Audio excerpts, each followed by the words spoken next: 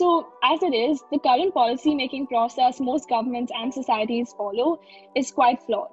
So, there's a six-stage policy cycle, which is more or less the norm in modern societies, and it consists of agenda setting, policy formulation, adoption, implementation, evaluation, and policy maintenance. However, if the government was to have total control over all these six stages, it would result in suboptimal policy to be pushed through. So, as it is, the current policy making process most governments and societies follow is quite flawed. So, guys, can you just individually introduce yourselves? Anand, shall we begin with you? Sure. Hi, everyone. My name is Anand Singhal. I'm a junior at the American School of Bombay. I'm really passionate about international relations, having been doing Model UN for more than 6 years now, as well as economics and the environment. I previously interned with a few different organizations, most recently the Quality Council of India and Niti Aayog, the Indian government's think tank. Outside school and work, I love playing sports. I run track and play football for my school. I also love music and I play the drums and I'm learning guitar and vocals right now. Great. Aisha, what about you? Okay, hi, my name is Aisha Tharani. I'm a junior at Jamnabai Nursi International School, Mumbai. I love learning about anything related to law, policy, and diplomacy. I've interned with law firms like Latham and Watkins and Clifford Chance and written several political research papers with organizations like Young Leaders for Active Citizenship. I enjoy public speaking and Model UN. Additionally, I play the guitar and the piano, and I also started a non-profit that teaches underprivileged children how to play the guitar. Beautiful. Sarang, what about you? Hey, so my name is Sarang Pugaria. I'm a year 11 student at the Bombay International School, and I'm extremely interested in the workings of law and politics, especially the political affairs of India. Recently, I worked with the Gateway House, which is a foreign policy think tank focusing on the diplomatic relations of India, which was a fascinating experience as this was during the Indo-China border crisis. And apart from that, I love music, I love to cook, and I've been part of my football team for the past 4 years, and yeah, that's pretty much it. Great. Manya, what about you? Hey, so my name is Manya Singh and I'm a junior at the Shri Ram School, Malsari. I'm a part of the editorial board of my school and I recently founded a photojournalism blog, and I've also pursued Bharatanatyam for the last 7 years. I'm really passionate about economics and recently worked with the World Bank to explore the factors that lead to gender discrimination in the workplace. Additionally, I'm working with the NAS Foundation to help young girls deal with barriers that keep them from achieving their goals, such as lack of mobility. And ultimately, I hope to empower women to achieve their full economic potential. Beautiful. So the main reason you guys are here is because of Youth Policy Collective. So before we talk about Youth Policy Collective, let's talk a bit about what exactly it is. And before that, let's talk a bit about think tank. So what would be a think tank in its most explicit form? Yeah, so a think tank is an independent organization which provides input to policymakers through research and advocacy. Most of the time they are non-governmental, but the government does establish its own semi-autonomous think tanks as well. Great.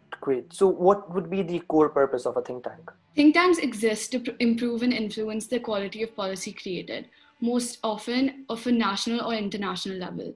This may seem very broad, but in reality, there's a lot of think tanks, over 7,500 in the world, and all of them operate slightly differently and have different strategic objectives. So within the scope of this broad core purpose, think tanks can set their objectives accordingly. So why exactly do we need a think tank? So, as it is, the current policy making process most governments and societies follow is quite flawed. So, there's a six-stage policy cycle, which is more or less the norm in modern societies, and it consists of agenda setting, policy formulation, adoption, implementation, evaluation, and policy maintenance.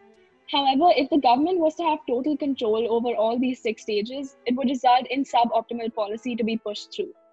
This is because in most cases, governments don't have the subject area expertise to understand and address all the technical facets of a particular issue, or maybe they lack a specific group's perspective on the issue. So that's where think tanks come in. We need think tanks to provide knowledge based on research and subject area expertise to policymakers in order to ensure that the policy being made addresses the issue completely. Additionally, and this rings true especially in our case, think tanks can be crucial in providing representation in the process to groups who are unable to include their voice in, and perspectives in it otherwise.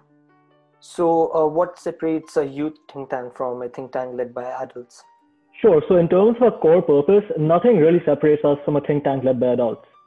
Fundamentally, we also exist to improve and influence the quality of policy created. However, strategically and operationally, there are, of course, some separations from an adult-led think tank.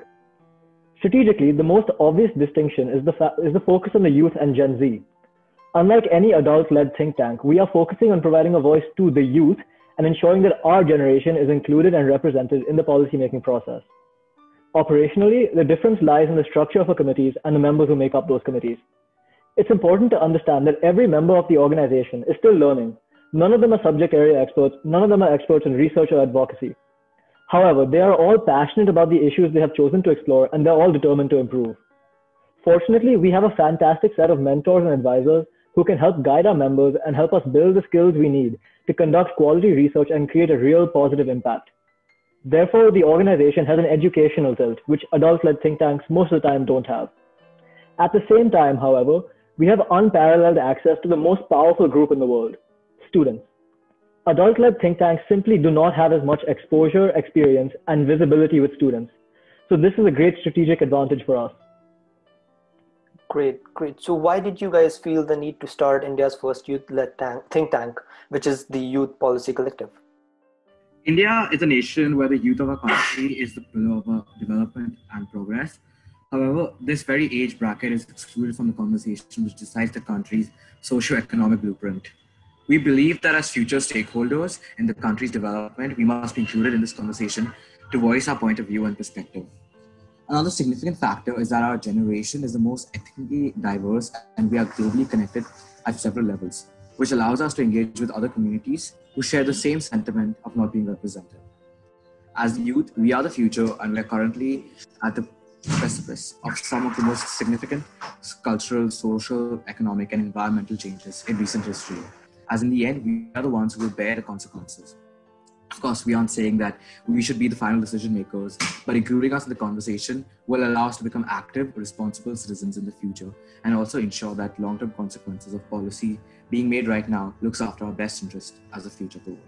Great. So now let's talk a bit about Youth Policy Collective. So can you guys just introduce Youth Policy Collective as a think tank to the viewers? Sure.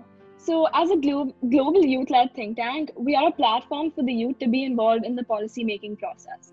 So through a process of research, ideation, and action, we bridge the gap between policymakers and the youth, giving a voice to our increasingly socially active generation. Through our discourse, ideation, research, and publication, we aim to foster youth involvement in the policy-making process. Additionally, we aim to partner with institutions involved in policymaking and execution in order to foster engagement with the global youth community. Beautiful. So what is the reason behind choosing the name Youth Policy Collective? So actually for the first couple of months, when we were first fleshing out the idea and working out the details, figuring out the name was actually a topic of hot contention. We must have spent 2 or 3 weeks figuring out the name, as well as things like our color scheme and logo. In the end, we ended up choosing Youth Policy Collective because it emphasizes the collaborative nature of our organization and sends the message across that we, the youth, are uniting to change the policy landscape. Beautiful. So what would be the biggest issue that Youth Policy Collective is solving as of now? Sure. So we believe that giving young people a place in decision making builds stronger and a stronger base of citizen involvement and creates more inclusive communities. Youth participation is necessary for the development of active citizenship because it balances young people's social rights with their responsibilities. It is crucial to provide our increasingly socially involved generation with the platform and resources required to voice our opinion and make a change. As a generation, we've decided that we won't be ignored, and all we need is a platform to make sure we are heard. YPC is that platform. Honestly, we'll all have different opinions on which specific policy issue is the biggest and most important. This just goes to show that it depends on everyone's individual priorities and beliefs and their situation. If an issue impacts you on a more personal level, of course you will consider it to be more important than other issues.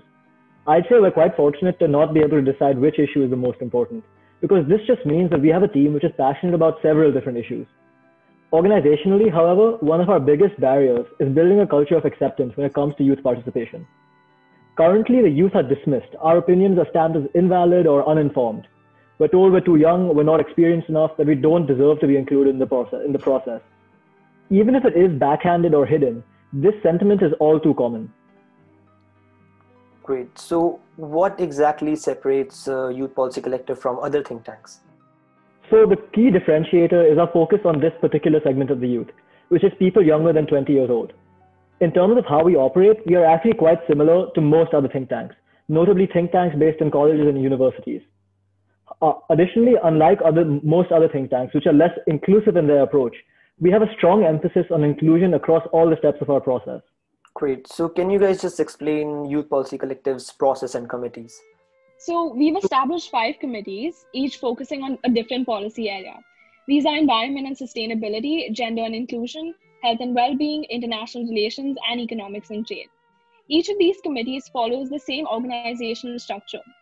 Additionally, we have a great degree of collaboration across our committees, and they will work frequently together on multifaceted issues.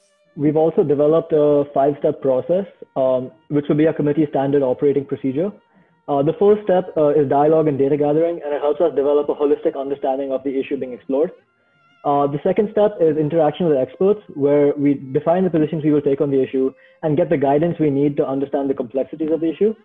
The third step is the actual development of our final product. There's a really wide variety of potential final products we can develop, ranging from research papers and articles to campaigns and multimedia presentations. So this is quite open-ended. The overarching objective really is to compile the analysis of our research into a suitable product for our target audience. After that, the fourth step is publishing our product. So we have several different channels that we can use to publish our product and provide our input to the relevant institutions. Basically, our objective in this step is to create as much positive impact as possible using the product that we developed. Finally, when possible, we'll also be trying to do some field work. So it might not be possible with every project, but field work includes any hands-on involvement in the policy area we focused on. For example, we could partner with NGOs who work in the area we focused on to implement the strategies we developed during our research.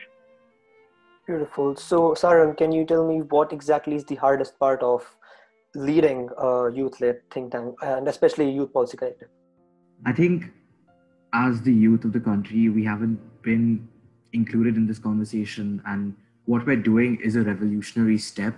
So at an initial level, we are still developing our progress and a structure as a council and a collective.